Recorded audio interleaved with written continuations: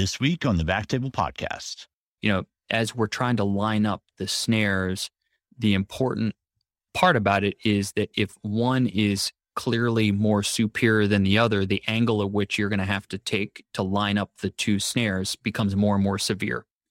And so if your portal vein is really low compared to your hepatic vein, then in order to connect the dots, you're going to have to start like the patient's belly button, right? And you're just not going to have a needle that's long enough. And so what you really want to do is before you gun sight, you want to make sure that the craniocaudal difference between your portal snare and your hepatic snare is not terribly significant. Because, when you're torquing your II to line those up, and we'll talk about that in a second, you don't want to have too severe of an angle.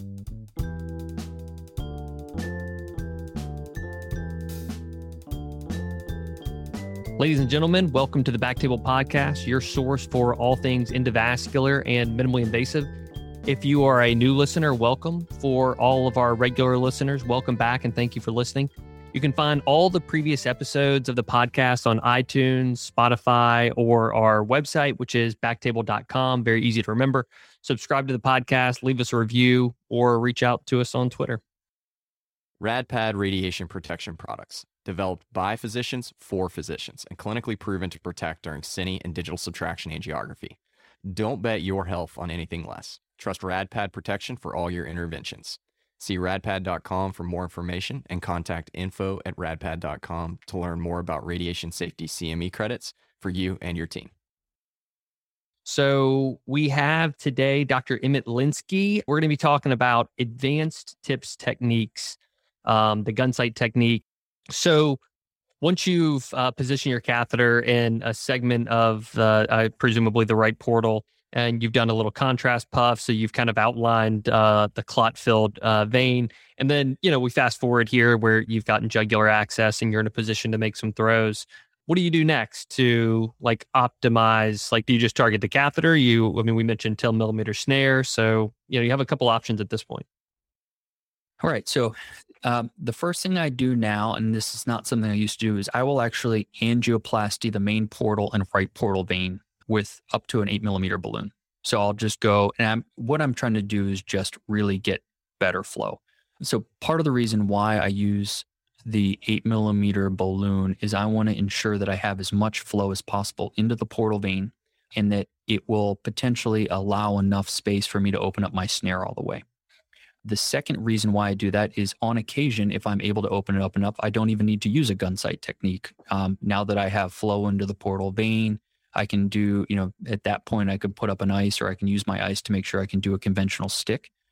The other thing that does, and what I used to do is I, on occasion, would try to directly stick the balloon or I would try to directly stick the catheter. I think ice has helped me in those situations in which if I can realistically see a path to do a TIPS, then I'll do it conventionally. But very quickly, I find that if someone has thrombosed off their entire portal system, more often than not, the angles are not going to be favorable to get a TIPS in a conventional way. And that's a lot of the times when I feel like gun sight's a little bit easier to use. And, to be fair, there's a fair portion of these patients who are non-cirrhotic. And the more I've done TIPS, the more I want to avoid using the Colapinto needle in that patient population, just because it becomes so easy to shear the liver. Gotcha. So you brought up something that I wanted to mention. So if you're angioplasting the portal system and you have the balloon up, and then you can either target a snare, but you could also target the balloon.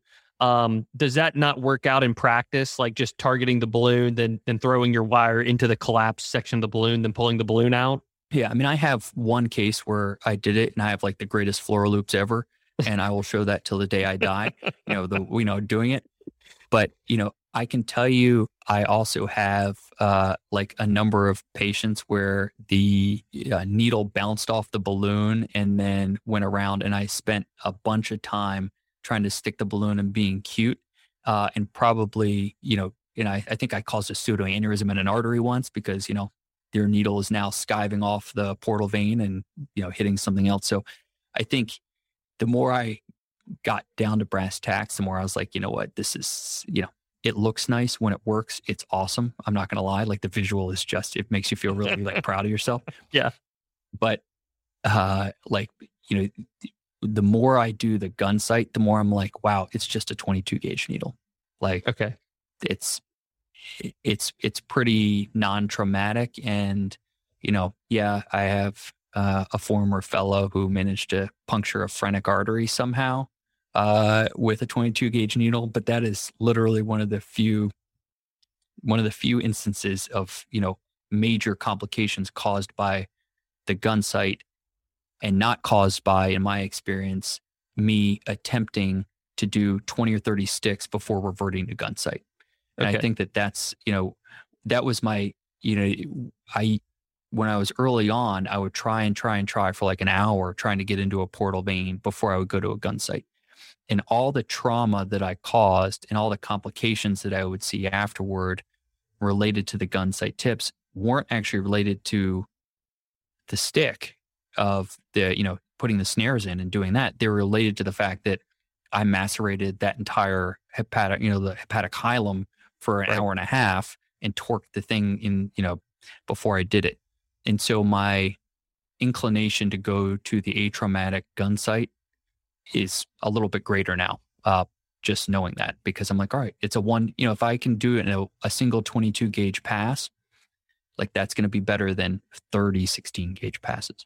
Sure. So then let's talk about your technique a little bit specifically. So you're in the right portal. You throw up what kind of snare, and then I think it may come as a surprise to some people, because I think some people use the gun sight technique and they'll still use the Colapinto needle, but you're using a 22 gauge. So talk a little bit about what you do and how you actually get the wire snared. Right. So I will go ahead and put a 10 millimeter snare up, usually through a 4-French glide cath, into the right portal vein.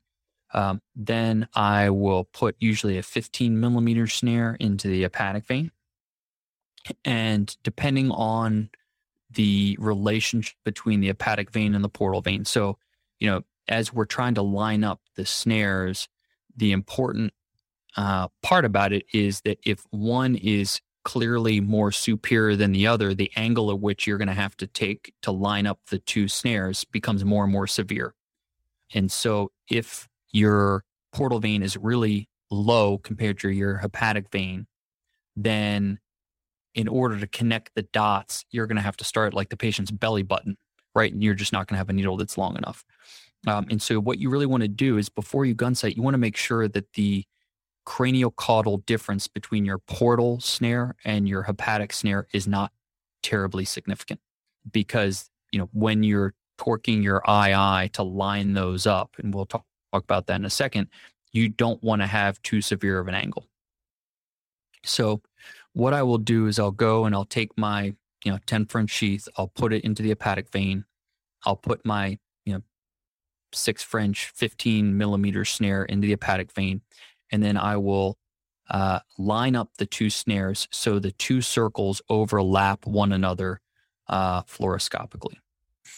And usually that is a slightly, caudal cranial angle, and usually a slightly kind of,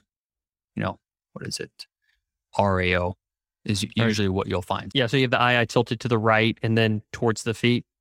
Exactly right. Okay. And that will line up the two circles. If you're not getting a great view, on occasion, I will use the Colapinto needle in order to bring the hepatic vein system more inferior.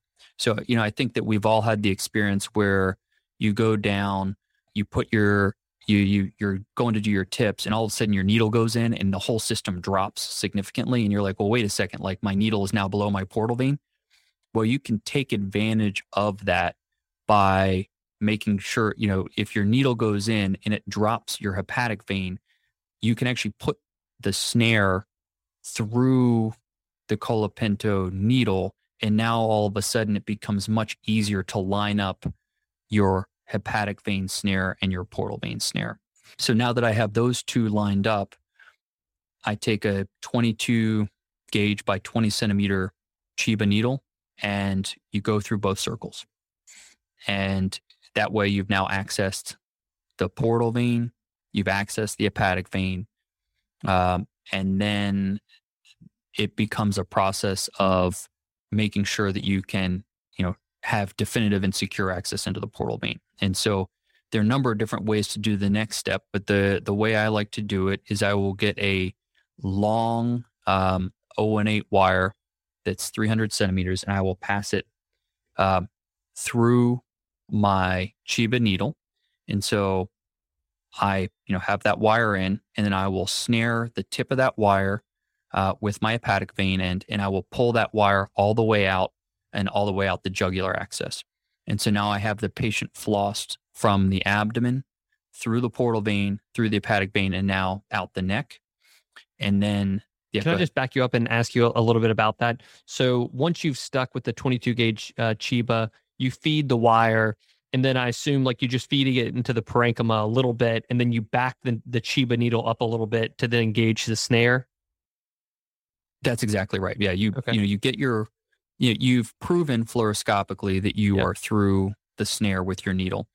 Then you pass your wire, you expose the tip of your wire, and then that way, when you grab, you're not grabbing the needle, you're actually grabbing exposed wire and not needle. That's actually a very good point.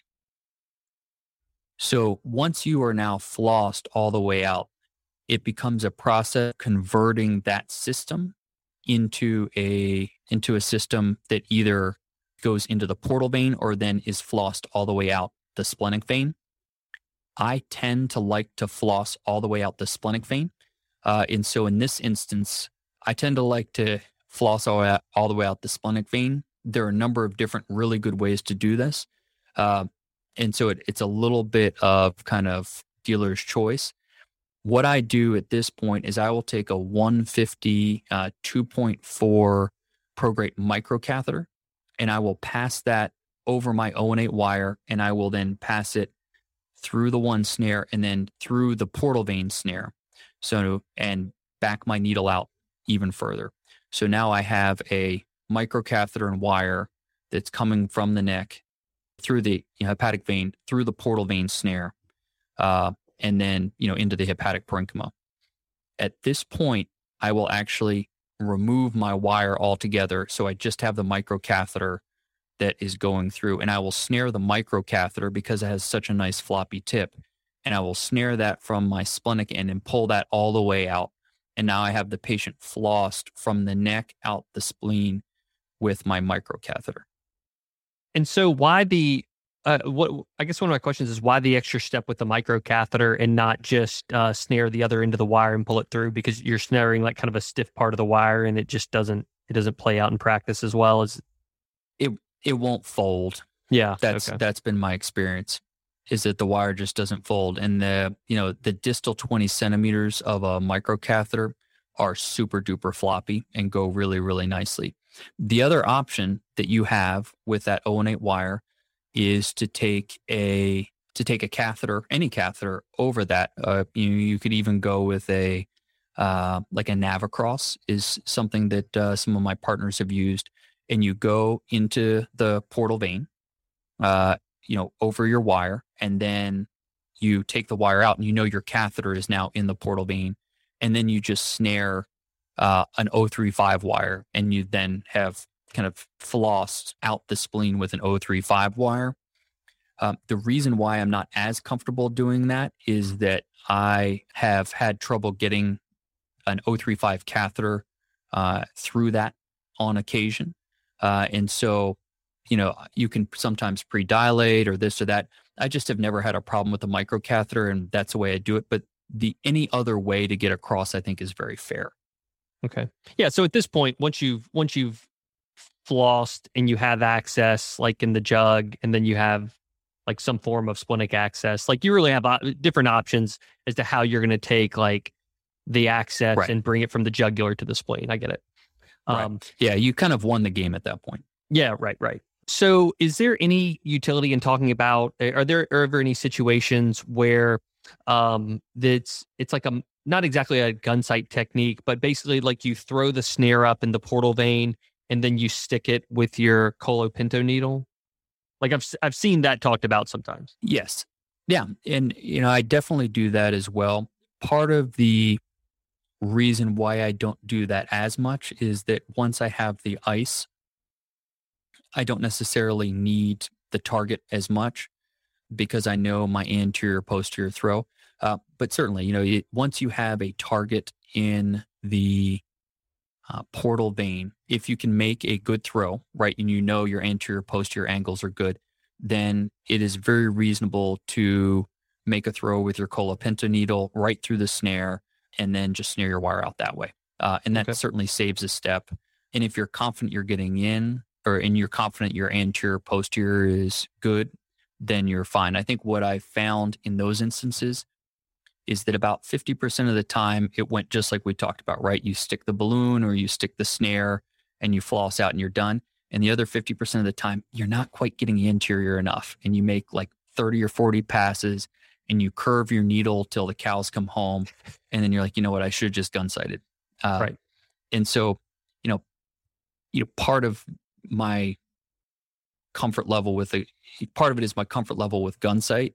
And part of it is being burned by traumatizing the liver.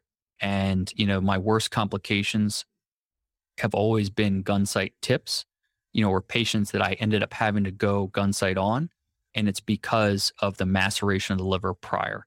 And, when I look at my subsite of gun sight that I just knew I was going to have to gun sight, like my Budd-Chiari patients who you just know that there's no other way to do it. You're not having complication, those patients. And, the patients that you're not actually sticking the liver with a Colapinto and you're just going only straight gun sight, you're not having those complications. And you kind of parse those out and you realize, well, oh yeah, I did spend like 40 sticks trying to get anterior enough. And, that's where I think I've gotten burned in the past. All right. That's fair.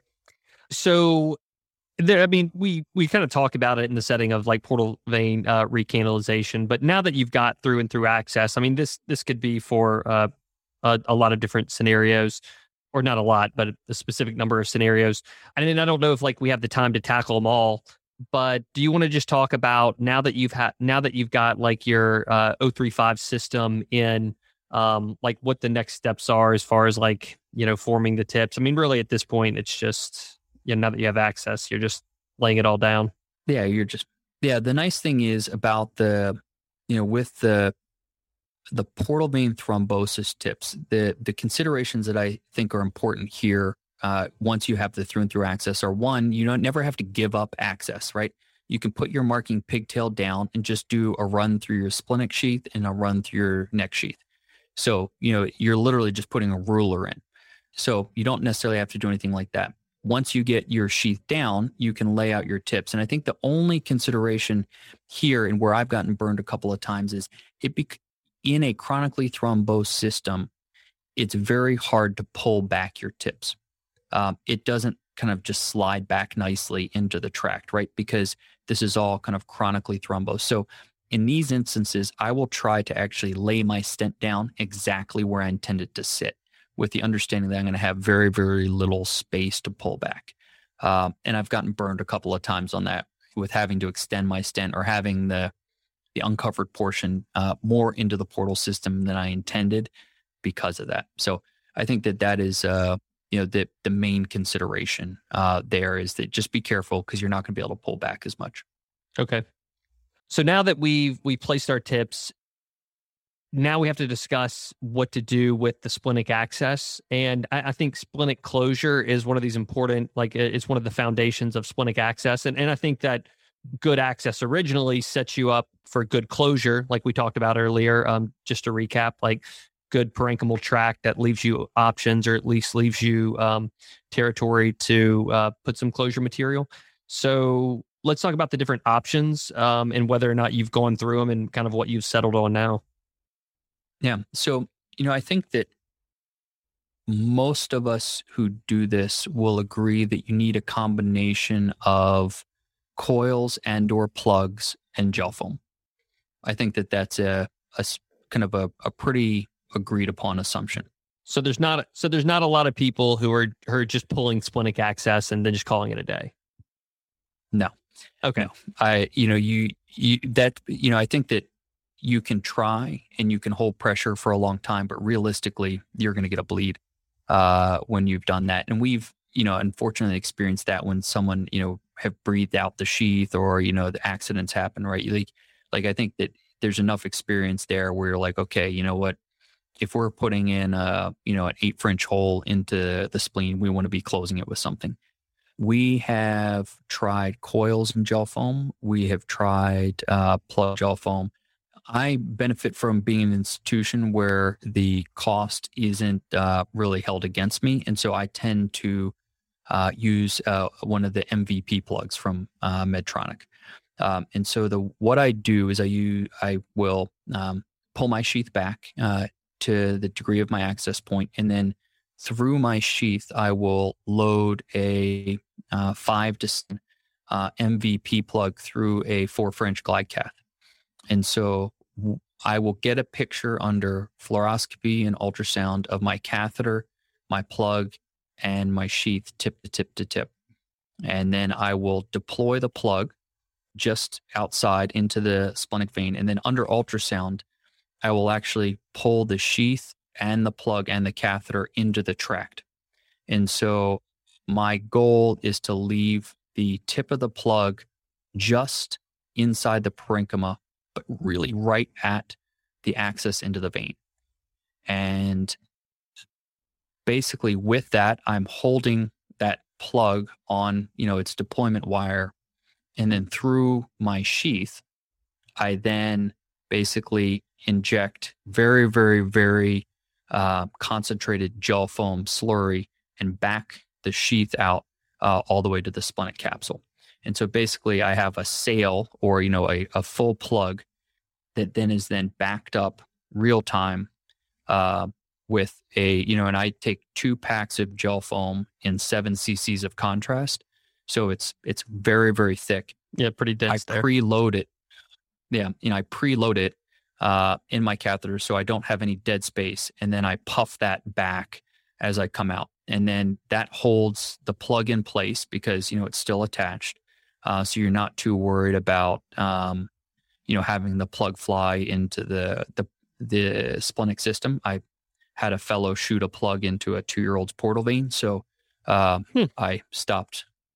Yeah, that was not the most fun getting that out.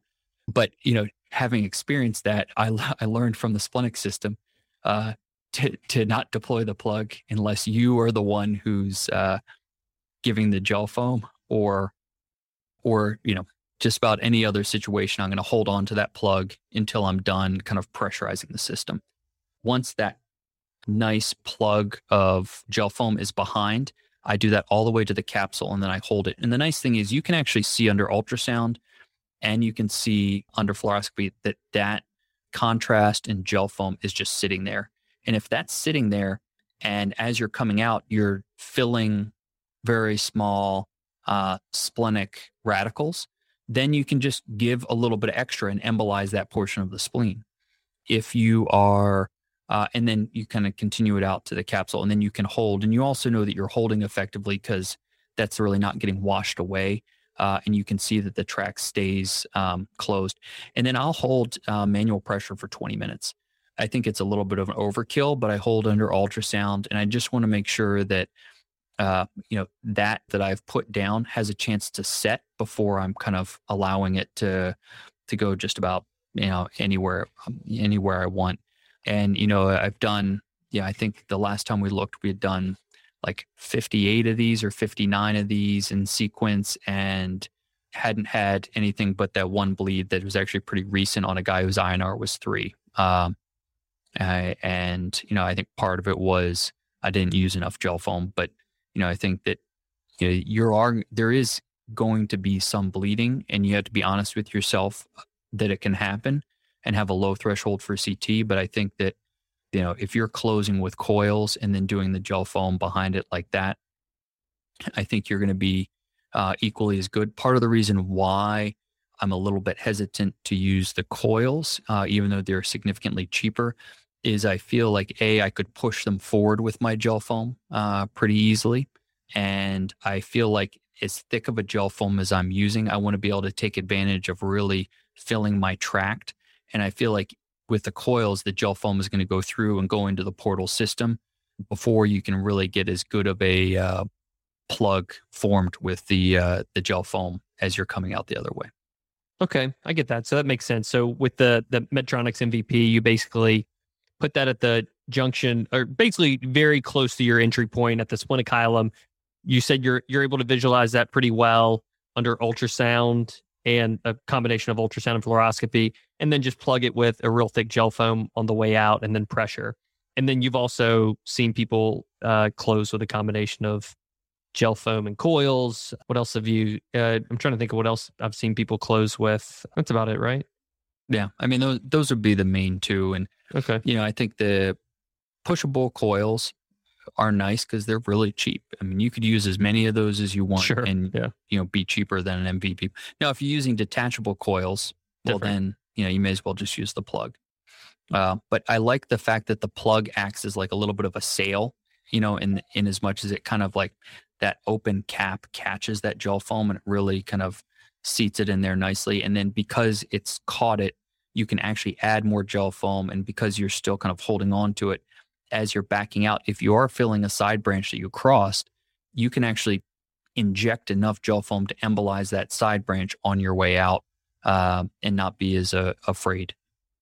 Okay. Yeah, that makes sense. All right. So we've covered the ICE catheter, gun sight technique, splenic access. Anything else? I mean, you kind of mentioned some other things, but like I feel like they're almost podcasted in themselves. Like if you're doing like if you're going to do like a thrombolysis case in addition to all this shit. Yeah. Yeah. You could do something on portomesenteric. You could do a podcast on portomesenteric thrombosis. Yeah. We're doing that a lot more because, it's not only that, but before that, the post-management on these people, because they're young and healthy, like what do you do? TIPS revision, we kind of touched on. You could almost make a podcast out of that. I totally think you could. I think TIPS revision's like in and of itself, like a different beast.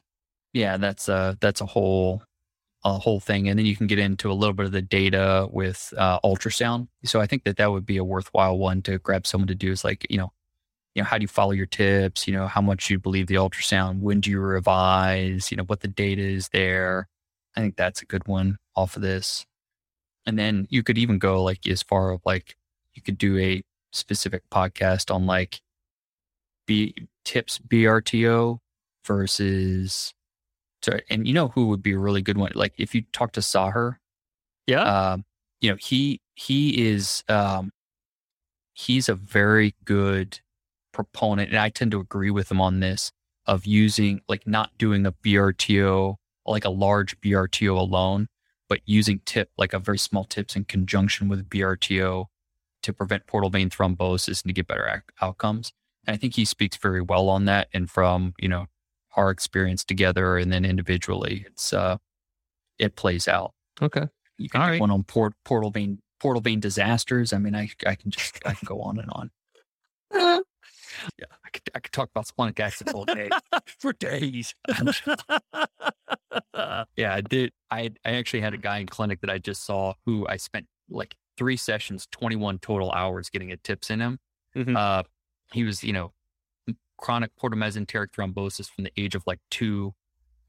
He had a Segura procedure where they devascularized his stomach, and he had like persistent GI bleeding. So I like went transsplenic to try to recan him, but the Segura like tapped out, like his splenic vein was like a loop-de-loop, couldn't get around. Oh wow! And then I couldn't recan the portal vein, so then he had like one collateral going in, and then I had a gun sight. I had to direct stick the collateral under ultrasound in like just the middle of his mesentery, and then get like a 4-French glide cath up. And then I had to gun sight into the collateral. And then because he had like a weird angle, I had to direct stick his hepatic vein and then snare myself into the hepatic vein, and pull down and then gun sight. It was like, I mean, that's commitment to the craft. Yeah, he was from, I forget where he is from, but yeah, I have like this one, I have some crazy ones. There's one guy from North Carolina who his portal vein had been out for 35 years. That was like he got radiation for pancreatic blastoma as a kid. Uh-huh. And like, he came for multivisceral transplant, and it was just like this. They're like, all right, we're taking him to surgery an hour, like for an emergent multivis. get a tips in, bring his portal pressure down by 1, and you will have won the game. So like he had no portal vein. And so like get intrahepatic portal. So I went across and I did like the tips into the right, but then my wire and working wire went into the left. Okay. There was no main. Yeah. So I put the tips in like just kind of into the right. Yeah. And then my wire, like I just fiddled with it and I flopped the wire down and I like recanned this splenic vein. And he didn't get a multi-vis. And that's like 3 years ago. Oh my God. He's like 35 years old. That's pretty good. So that was, dude, that's the kind of thing that you can, I mean, I don't know, those are the kind of cool stories that I think that people need to hear. I mean, I'm sure you guys like, I'm probably, if you go to like SIR and go to the tips session, I'm sure you guys are talking about it. Yeah.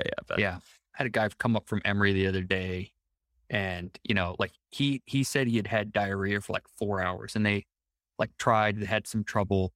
And like I tipped him and he's like, I had not pooped normally in 7 years. And he's like, I'm pooping normally. It's like a big deal. He's like, I don't know. I was like, I now know that if your tips is not working, your poop will not be normal. That's like the best thing for me. That's a good indicator. Right? Yeah. So, Actually, we'll have to get that on the show. All right, guys, we covered a big topic. We talked about the ICE catheter, gunsight technique, splenic access, and, you know, delved into all three of those topics. And it's not completely comprehensive. There's plenty of other stuff that we like to delve into. If you guys have more topics on portal hypertension that you want to hear about, just email us, tweet at us, or get in touch with us in some way, and we'll try and cover it. So to the audience today, thank you for listening. I know tips can be daunting, and they can be difficult procedures, but I hope that some of the discussion that you heard here today will bring about some unlocks and some time saving and hopefully safety increasing techniques that might help you and your patients. If you enjoyed the podcast and want to support the show, here are 2 easy ways. First, take 1 second and hit the subscribe button on whatever platform you're listening on. This helps platforms like iTunes or Spotify know that you, our audience, value what we're doing and you're interested in getting our latest content as we're producing it. Second, if you're really getting a lot of value from these podcasts, please go to iTunes, leave us a short written review. This helps us in a lot of different ways. Plus, we love getting the feedback. That wraps things up. We'll see you next time on the Backtable Podcast. Thank you again, Emmett.